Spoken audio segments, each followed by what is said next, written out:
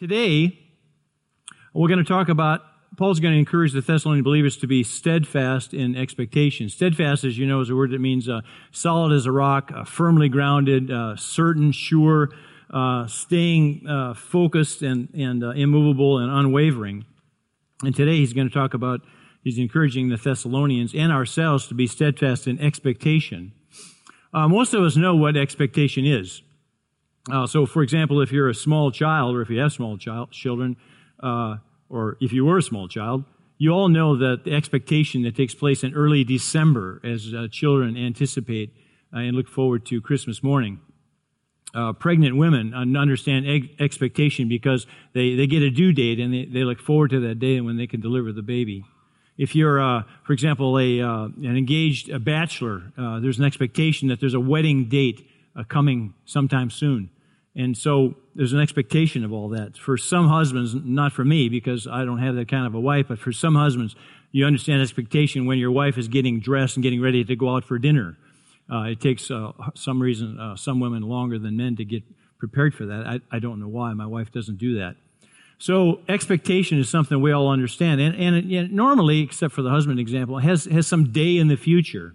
Unless your wife dresses really, really slowly, usually it takes place in the same evening. But for others, expectation has got a day. There's a day out. There's a wedding day. There's a delivery date.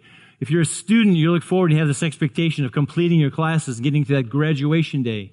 And so we all understand what expectation means. And so Paul encourages the Thessalonians to be steadfast in expectation. Just by way of reminder, Paul had written this letter that we call 1 Thessalonians to the church at Thessalonica. Paul had been on a second missionary journey, had preached the gospel in the city there, which is in modern-day Greece, and some people had become Christians. They trusted in Jesus, and the church was formed there.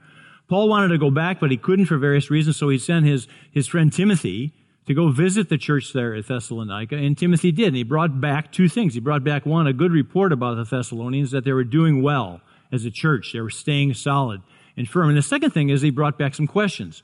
The Thessalonian believers had some questions, and Timothy brought them back for Paul to answer. And a few of the questions that he came back with had to do with the second coming of Jesus. We all know that Jesus is coming back. That's a well-known fact. In fact, in our Bibles, in the New Testament, that idea that Jesus is coming back, that fact, is mentioned 318 times in the New Testament. So it isn't something that we wonder about and say, well, I wonder if Jesus is coming back or not. He is. And so we see this very clearly. Just to give you an example, in John chapter 14, verse 2, you can follow on the screen or in your Bibles. John chapter 14, verse 2, Jesus was talking to his apostles, to his disciples, and he says this. He says, "In my Father's house," that is in heaven, "are many rooms. If it were not so, would I have told you that I go to prepare a place for you? And if I go and prepare a place for you, I will come again and take you to myself, that where I am, you may be also." So Jesus made it very clear that he's coming again to get his believers and take them to these rooms in the place where God is. Now, Jesus lived for 33 years, and then he was crucified. He died on the cross, a cruel death, and they buried him. And 3 days later, he rose from the dead, and then he wandered around in the region for about 40 days, and then he ascended into heaven. And that ascension, where Jesus was taken off the earth and raised bodily into heaven, is captured in Acts chapter 1, verse 9 to 11, which we'll read. It says, "When he," that is Jesus, "had said these things, and as they were looking on," they being a few of the disciples, were watching, it says, "He," that is Jesus, "was lifted up, and a cloud took him out of their sight. And while they were gazing into heaven as he went, behold, two men stood by them in white robes and said, 'Men of Galilee, why do you stand looking into heaven? This Jesus, who was taken up from you into heaven, will come in the same way as you saw him go into heaven.'" And so Jesus is standing there with his disciples, and he ascends into heaven in bodily form. And then these two guys in white robes, which we understand to be angels, explain to the disciples what Jesus had already told them. They said he's coming back, but they also told him how he's coming back. They said he's coming back in the same way that he went up into heaven, which is in bodily form, in the air, in a cloud. And so it's very clear that that's taking place in the future at some point. Now, the fact that Jesus is coming back can probably best be described as the great, glorious, best expectation that we as Christians have. By far. is the best expectation. It trumps every other expectation that we have as Christians. And so Paul is going to encourage the Thessalonians as well as us to be steadfast in that expectation. Jesus' second coming, as most of you will know, will usher in a number of other events that will change the world. In fact, it will end the world as we know it today. And it's that day in the future. We don't know when it will happen. We'll talk about that in a minute, but it's in the future. A lot of events will take place. Let me just run through that and give you the big picture to remind you. Sometime in the future, Jesus is going to come back. Christians will be resurrected and will be given glorious new bodies. And when Jesus comes back, he will take them off the earth and take them into heaven. Jesus will then usher in a period of time, a time of trouble and suffering for the world, which we call the tribulation. Jesus will come back to earth and will reign on earth for 1,000 years. At the end of the 1,000 years, people who have not trusted in Jesus, that is non-believers or non-Christians as we call them, will be judged. And for their sins, they will be punished in hell. The heaven and the earth as we know it today will be destroyed, and a new heaven and a new earth will be created and formed. And all those who call Jesus their Savior, who have trusted in Jesus as their Savior, will be united with Jesus and will go to this new heaven and a new earth and will reside there with Jesus forever. That's the summary of all that takes place in the end days. Now, there's some slight disagreement or maybe some uncertainty about exactly the sequence of that. What will happen first? What will happen second? But I don't want to talk about that today.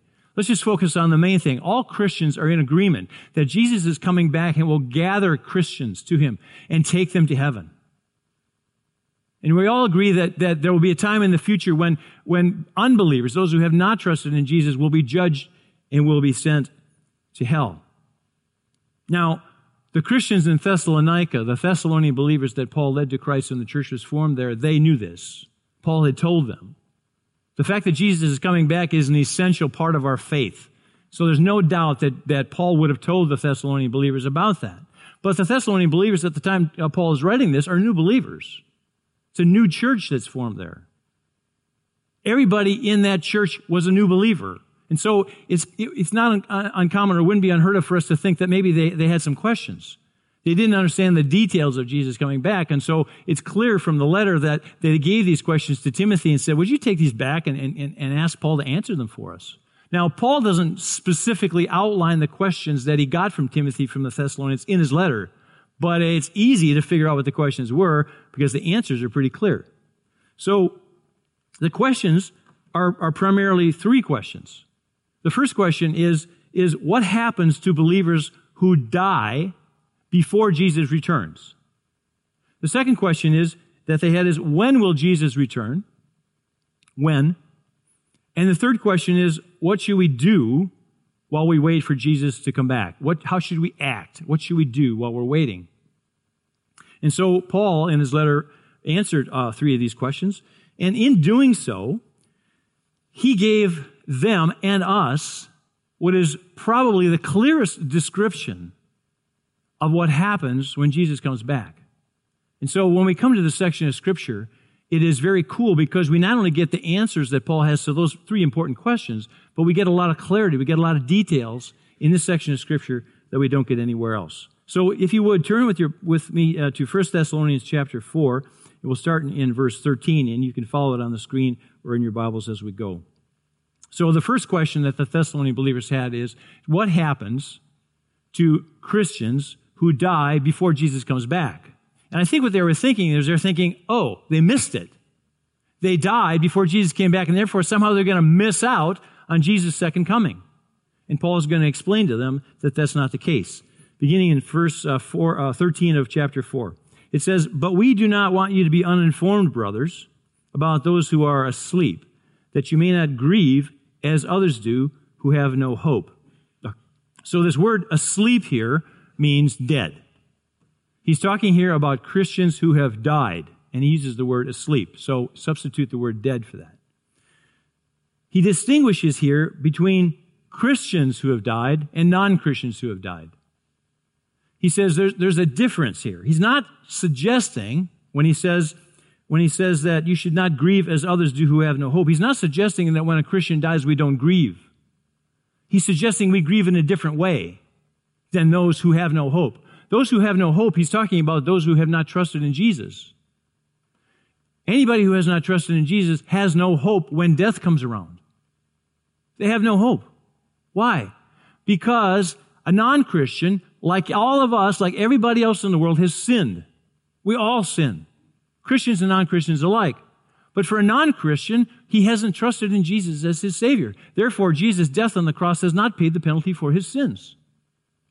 And so when he dies, he stands before God, and God says, you're full of sin, you must be punished, and the punishment for that sin is hell. And so, at the funeral of a non-Christian, it is double grief. There's grief because the person is gone and we will not see them again. And we will miss them, and there's grief in that. But there's a tragic grief that we know that they're not going to be in the presence of Jesus. They're going to be in eternity in hell. And that's a horrible thing.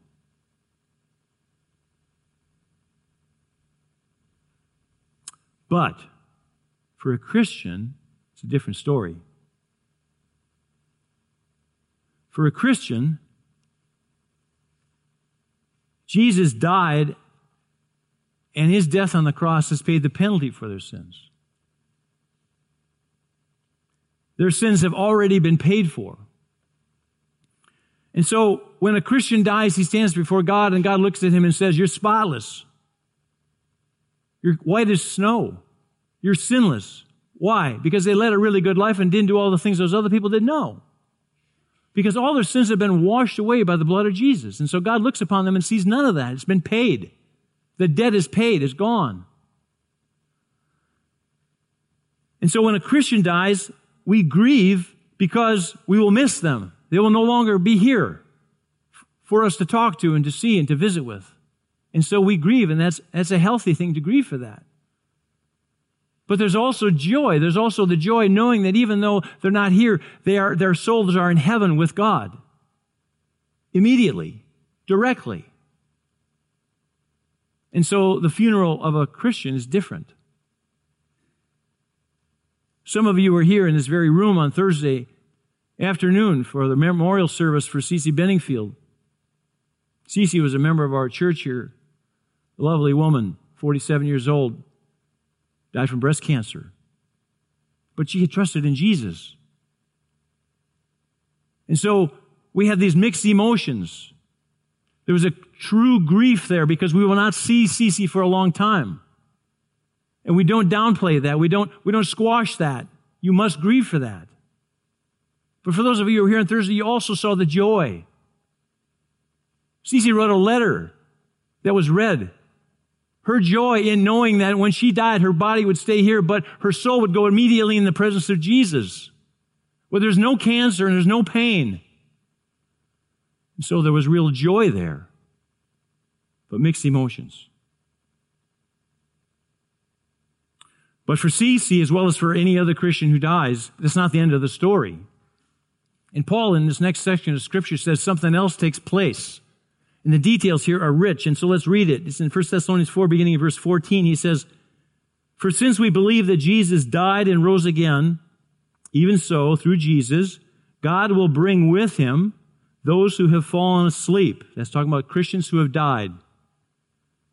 He said, for this we declare to you by a word from the Lord, that we who are alive, who are left walking around until the coming of the Lord, will not precede those who have fallen asleep. That is, they will not go before those who have died. It says, for the Lord himself will descend from heaven with a cry of command, with the voice of an archangel, and with the sound of the trumpet of God. And the dead in Christ will rise first. Then we who are alive, who are left, will be caught up together with them in the clouds to meet the Lord in the air, and so we will always be with the Lord. Amen. When Jesus returns, there's this marvelous event that takes place. It happens pretty quickly, but there's a lot of things going on. It's detailed and clear is that Jesus will come back to earth. He'll come back in the same way that he ascended into heaven. How did he ascend into heaven? He ascended into heaven in bodily form in the air on the cloud, just like Paul describes. And we will hear some things. We will hear a cry of command, the voice of the archangel. We will also hear the trumpet of God. These are audible things. We will hear those things. And then the bodies of Christians who have died will be resurrected at that very moment. Some of them will come out of the grave and be reassembled in midair. Others, I don't know how it works. Those that have been in the grave so long have decomposed into carbon dioxide and water, and somehow God will make all those molecules come together from all over the earth, and they will reassemble into a body. And that body will then be reunited with the souls of the Christians who've died. And they will ascend into heaven where Jesus will catch them in the cloud. And at the same time, Christians, those who are walking around when Jesus comes, will hear the trumpet and the call. It will find ourselves suddenly rising. And as we rise, our bodies will be transformed. They'll be changed into glorified bodies. And Jesus will catch us up in the cloud. And once He's caught us all, millions of us, He'll take us into heaven in bodily form.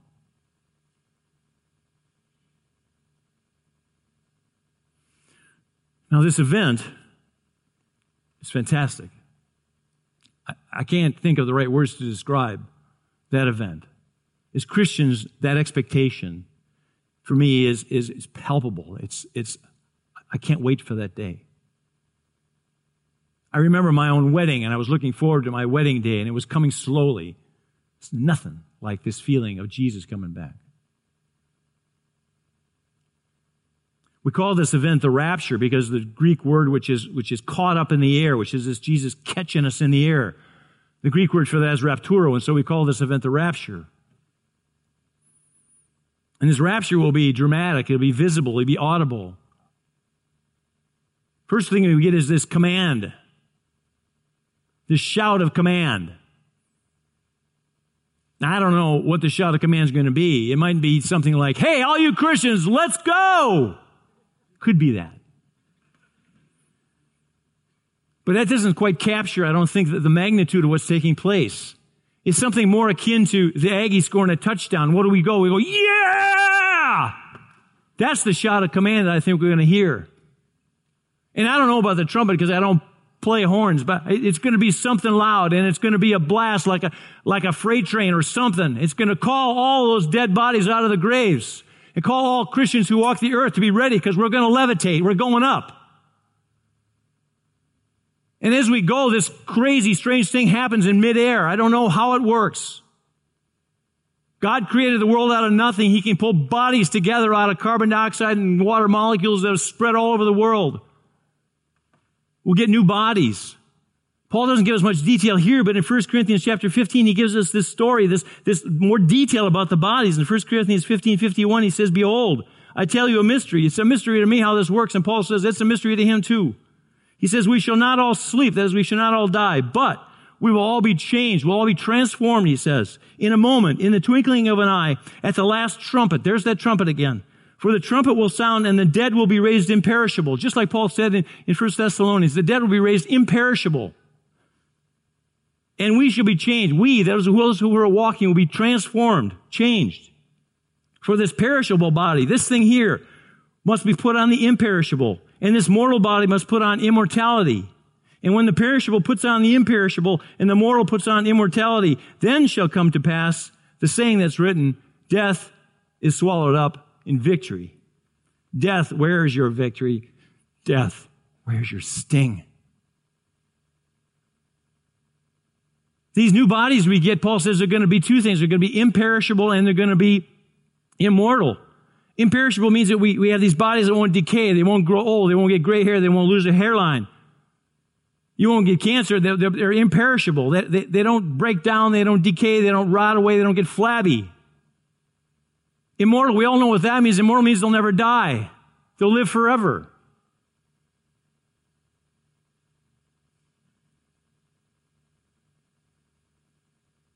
And as a 61-year-old guy, this is important to me.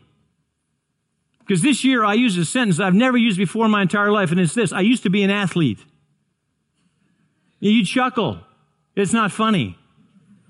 Now you're chuckling again. It's still not funny. Stop laughing. I'm looking forward to getting one. So that's the answer to their first question. He says, the Thessalonians said, well, what about it? I said, what happens to Christians who die before Jesus comes? Paul says, well, they get first in line. They get first in line. Jesus comes, they get first in line. Those who have already died. Jesus will resurrect their bodies and reunite them with their souls. And they'll get perfect bodies, glorified bodies. And Jesus will catch them in the air and he'll take them into heaven. And what will happen to Christians who are still living when Jesus comes? Well, they get second in line. Not 5 years later, but just second in line, right behind each other. And they get drawn up into the air, and as they're going, their bodies get transformed and get changed into perfect bodies, glorified bodies. And when they're all gathered there in the air, Jesus grabs all of them and takes them into heaven. And that's a good question, and that's a good answer. But they had another question. They said, when will Jesus return? It's obvious from Scripture that the Thessalonians believed that Jesus would come any day. Any day. So in 1 Thessalonians 5, he says to them this. He says, now concerning the times and the seasons, brothers, you have no need to have anything written to you. For you yourselves are fully aware that the day of the Lord will come like a thief in the night. You see a little bit of impatience on Paul's part here. Paul feels like he's already told them this, but he knows they're young Christians. He says, you don't have any reason for me to write to you, but he's writing to them, and he's reminding them. And this phrase he uses here is the day of the Lord. The day of the Lord is a phrase that's used all throughout our Bibles. It's a phrase that talks about that time period when Jesus comes back and these other events take place. The day of the Lord it's like that wedding day. It's like that graduation day. It's like that delivery date, due date for a pregnant woman. It's that time period that we're looking forward to expectantly. And Paul says, when will it come? When will Jesus return? He says, will it come like a thief in the night? And any of you that have ever been burgled know exactly how that is. The thief doesn't call you in the afternoon and says, hey, you're going to be home at 11 o'clock tonight, I'm going to come burgle you. No, you don't get any warning. He comes unexpectedly. He comes quietly. He comes when you least expect him, when you're not looking. Jesus said in Matthew 24:44, he described it this way. He said, therefore, you also must be ready, for the Son of Man is coming at an hour you do not expect. This is Jesus telling you when he's coming back. I'm coming back, but not when you expect. In fact, Jesus tells them in Mark 13, he says that we don't know, and in fact, we cannot know when Jesus will come back. He said he's not going to reveal that to us. Mark 13, verse 32 says, but concerning that day or that hour, no one knows. No one knows. Not even the angels in heaven, nor the Son, but only the Father. So that's the answer to the second question the Thessalonians had. When is Jesus coming back? And the answer is we don't know. Jesus will come back like a thief in the night when we're not expecting him. But he's coming back. His return is imminent. It could happen at any time. It's looming. It's impending. It could happen right now. It could happen tomorrow. We don't know. And then the third question the Thessalonians had, which was, well, how should we act? What should we do while we're waiting for Jesus to come back? And that's a good question. And we know that from Paul's answer and from Scripture that there are about four things, generally speaking. Won't be dogmatic about this, but there's four things that we're encouraged to do while we're waiting. The first one is be ready. Be ready. Paul says that in 1 Thessalonians chapter 5, beginning of verse 4, he said, but you're not in darkness, brothers, that day, that is when Jesus comes, that day surprise you like a thief. You're all children of light, children of the day. We're not of the night or of the darkness, he says. And then he says, so then let us not sleep as others do. Now, this kind of sleep, he's not talking about dying now. He's talking about taking a nap. Don't be lazy and fall asleep as others do, but let us keep awake and be sober. keep awake and be sober. This be sober part has got nothing to do with alcohol. He wants them to be solid, serious, clear-headed thinking, to be steady, to be steadfast, and to be awake, to be ready when Jesus comes. This reminds me of a story when I was a young guy. My mother, at least for the first, well, probably to her death, I suspect her entire life, she wondered why she had 3 boys in such a short period of time.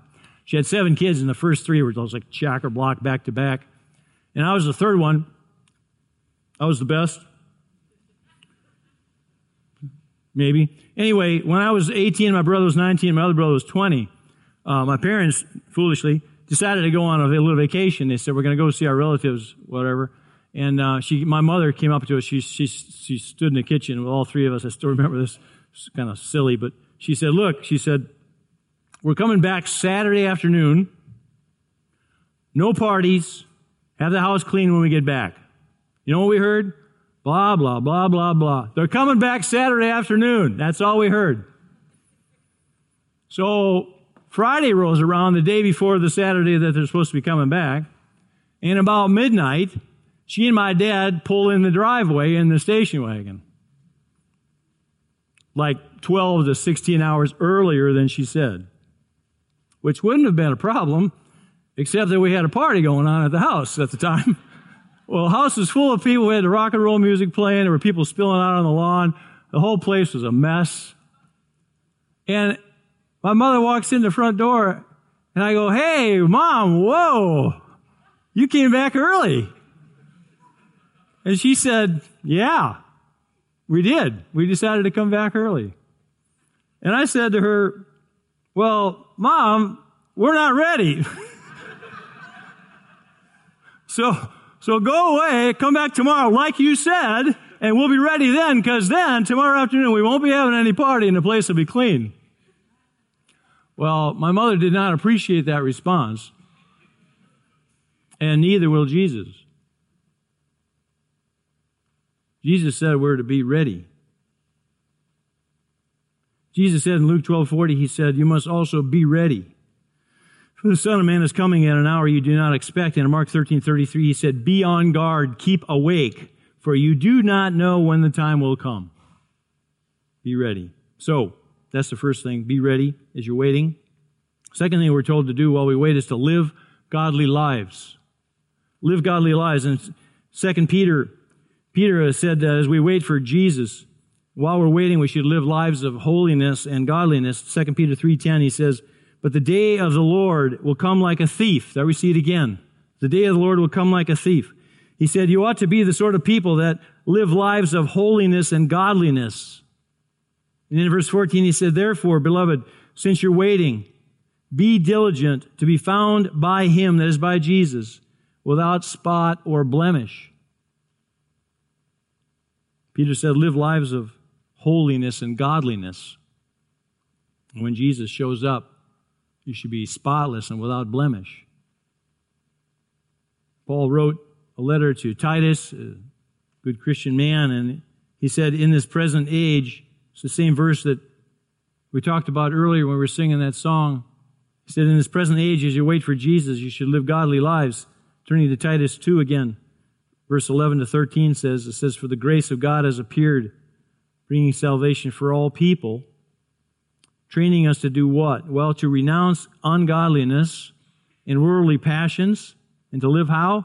To live self-controlled, upright, and godly lives in this present age, here and now, waiting for our blessed hope, the appearing of the glory of our great God and Savior, Jesus Christ. So, it's very clear.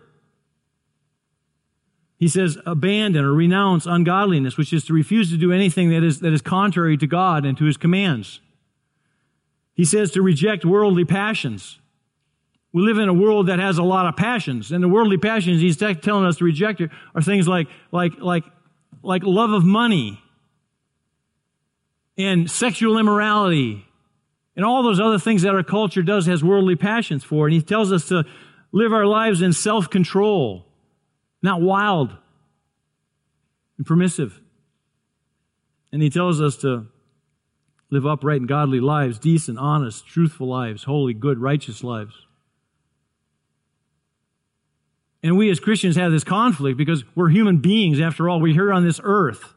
And yet Jesus is telling us, and Paul is telling us, don't act like all those other people do. This is very countercultural. This is very radical. Don't behave like that. And you say, well, why not? I'm a human being. This is my home. It's not your home. We have to keep reminding ourselves that we are aliens here in this world. And our home is in heaven. And we are waiting for Jesus to come back, to grab us up and take us there. So that's the second thing. 1, be ready. 2, live godly lives. The third thing we should do is make disciples. Make disciples. This is the most important command that Jesus gave us. We call it the Great Commission because it's great. It's the biggest thing Jesus told us to do. He said, go therefore and make disciples of all nations, baptizing them in the name of the Father and the Son and the Holy Spirit, and teaching them to obey everything I've commanded you. And that's the purpose of our church. Our purpose statement as a church, the Temple Bible Church, is to glorify Christ by making mature disciples to reach the nations. We just copied it. Why should we make up a new one? And so that involves sharing the gospel with people who don't know Jesus. Telling them that Jesus is coming back. And talking to them and praying for them and trying to get them to the point where they trust and place their faith in Jesus. So when Jesus comes, they'll be ready. They won't be left out.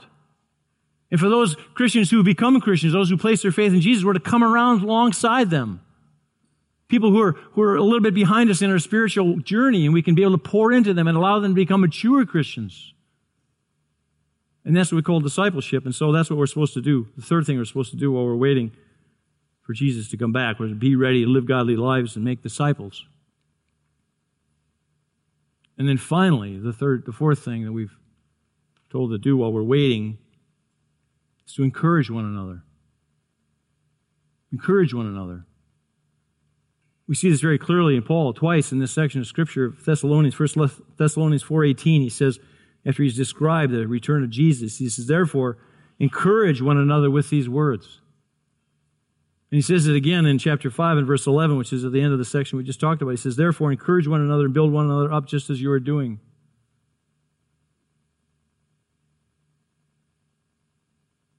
And he says to encourage one another right after this section of Scripture because he knows that this section of Scripture, the fact that Jesus is coming back, is the most encouraging thing we can have as Christians. And so it's easy.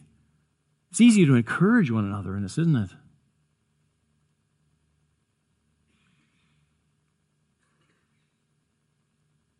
We're encouraged in several different ways. We're encouraged because we know the future. We know the future. We live in a culture where people are running around, I don't know what's going to happen in the future. I don't know what's going to happen in the future. I don't know what's going to happen when I live and when I die. I don't know what's going to take place, and we know what's going to take place. We don't have to speculate. We know that we're going to live our lives and we may die and our body will go in the grave and our soul will go immediately in the presence of Jesus. And if we don't make it quite that far and Jesus comes back sooner, which is great, we'll find ourselves levitating and Jesus is going to grab us and take us home. And we know this. So we don't have to worry about that. Next thing we know is that we'll be rewarded. We live in a society where people are out there trying to get rewards for themselves. They want to meet this goal and do that goal and make that sales goal and get that promotion and get all these rewards. It's an endless cycle. It's a rabbit race. It's a treadmill that keeps running faster and faster and faster no matter how many rewards you get. But we know that when Jesus comes back, He's going to reward us. We don't know exactly what we're going to get. We're going to get some kind of crowns. Not because we're particularly good people, but because we're washed by the blood of Jesus, because of who we are, not of what we've done. So we can rest easy in that. Say, fine. My grades weren't as good as all those other kids would be, but I'm going to get my reward. I'm hanging on to that.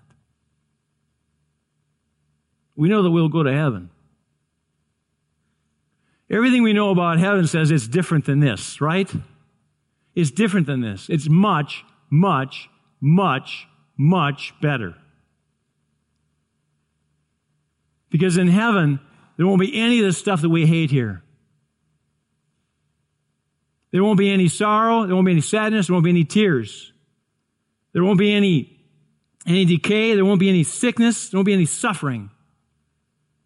There won't be any sin. And so we have that to look forward to, and that's encouraging because we think about the stuff that takes place in this world and we look forward and we say, we're going to a better place. Just hang on. And we get new bodies. The older I get, the more I love that. Because I get all these aches and pains, and I can't run as far as I used to be able to run, and I can't jump as high as I used to be able to jump, and I can't do the kind of things that I want to do. Because I'm 61 and I'm heading in that way, and every time I get up and I have a new pain in my neck or my back or my knees hurt or whatever it is, it's a good reminder. You're getting a new one, John. Hang on. And when I get my new one, I can tell you I'm going to love it. So I'm going to get up in the morning, I'm going to run a marathon. In the afternoon, I'm going to do a triathlon. In the evening, I'm going to climb a mountain.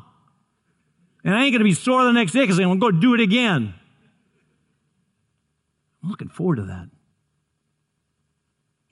Because I got the 61-year-old body with a 28-year-old mind. I think I can still do that stuff. But I'm hanging on to that 28-year-old mind because someday I'm going to. Backflips off the high dive. I'm ready. And that's encouraging. But you know what the most encouraging thing is about this?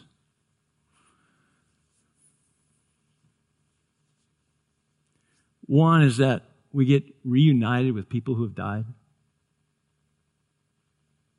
And I don't have time to go into it now, but every hint that we have is that these new bodies will look a little bit like us, but better. Like maybe how I looked when I was 22. Oh, that's how I'll look. With bigger muscles and a better mustache. But those people that we love, those Christians who have died and have gone in the grave, are there waiting for us. And when Jesus comes back, we'll be united with the air. And everything in our Bibles, it doesn't say it exactly, but there's so many hints that we're going to be able to recognize each other. And so we'll be united with those people that we love, that we've lost. Christians. And that's good. But then there's this other thing that trumps them all. Because you know what I want to do? I want to touch Jesus. I want to shake his hand. I want to put my arm around him and say, thank you, Jesus. And he's going to be there. He's going to be there in bodily form. And so am I. I want to walk with Jesus. I want to talk with Jesus. I want to have lunch with Jesus. I want to drink with Jesus. I want to joke around with Jesus. I want to tell Jesus a story and have him laugh. I want him to tell me a joke and I'll laugh. I want to run a marathon with Jesus. I want to spend time with Jesus. I want to sing with Jesus. I want to pray with Jesus. I want to be with Jesus. I want him there in physical form so I can touch him. I want that when he sees me, he says, John, how you doing? Give me a hug. And I'm going to go and I'm going to give him a hug. And he's going to be solid. And I'm looking forward to that. And you should be too. Because that's where we're going. Either when we die, we'll go immediately in the presence of heaven. When Jesus comes back, we'll be reunited with our bodies. We'll be there in physical presence. Or if we're walking on this earth, when Jesus comes back, we'll rise up in the middle of the air. We'll get new bodies, and Jesus is going to grab us all, take us to heaven, and we'll live with Jesus forever in bodily form. Would you stand with me and pray? Please stand and pray.